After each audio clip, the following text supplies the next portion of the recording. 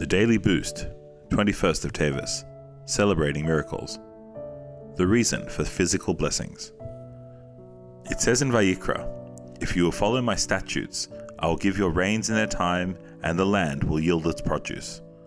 Rashi says on this, the tree of the field refers to trees that do not bear fruit, but are destined to bear fruit in the future. Why are so many physical blessings and miracles associated with Mashiach?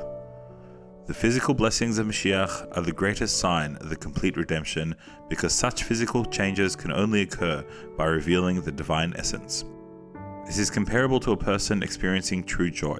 He can't contain his excitement and it affects his entire body, from his smiling eyes to his dancing feet.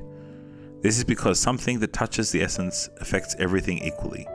When we serve Hashem with deep joy and pleasure from the depths of our being, we will merit blessings in all areas, spiritual and physical.